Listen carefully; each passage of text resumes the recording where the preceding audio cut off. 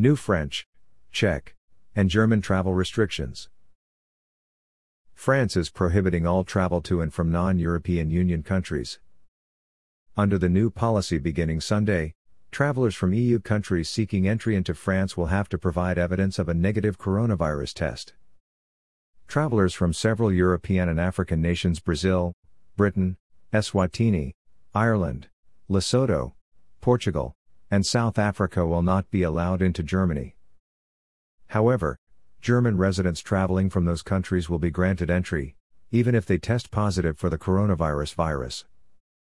France, Germany and the Czech Republic said Friday they will restrict in- and outbound travel amid concerns about more contagious strains of the coronavirus spreading across the European Union.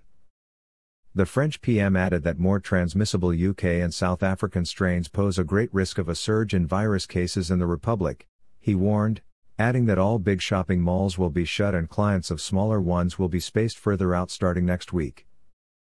The German government said it would bar most travelers from countries reporting more contagious coronavirus variants from coming in starting Saturday. The Czech Republic will ban all non-essential travel to the country starting midnight. Exceptions include people traveling for work and studies and those who have a temporary or permanent residence permit.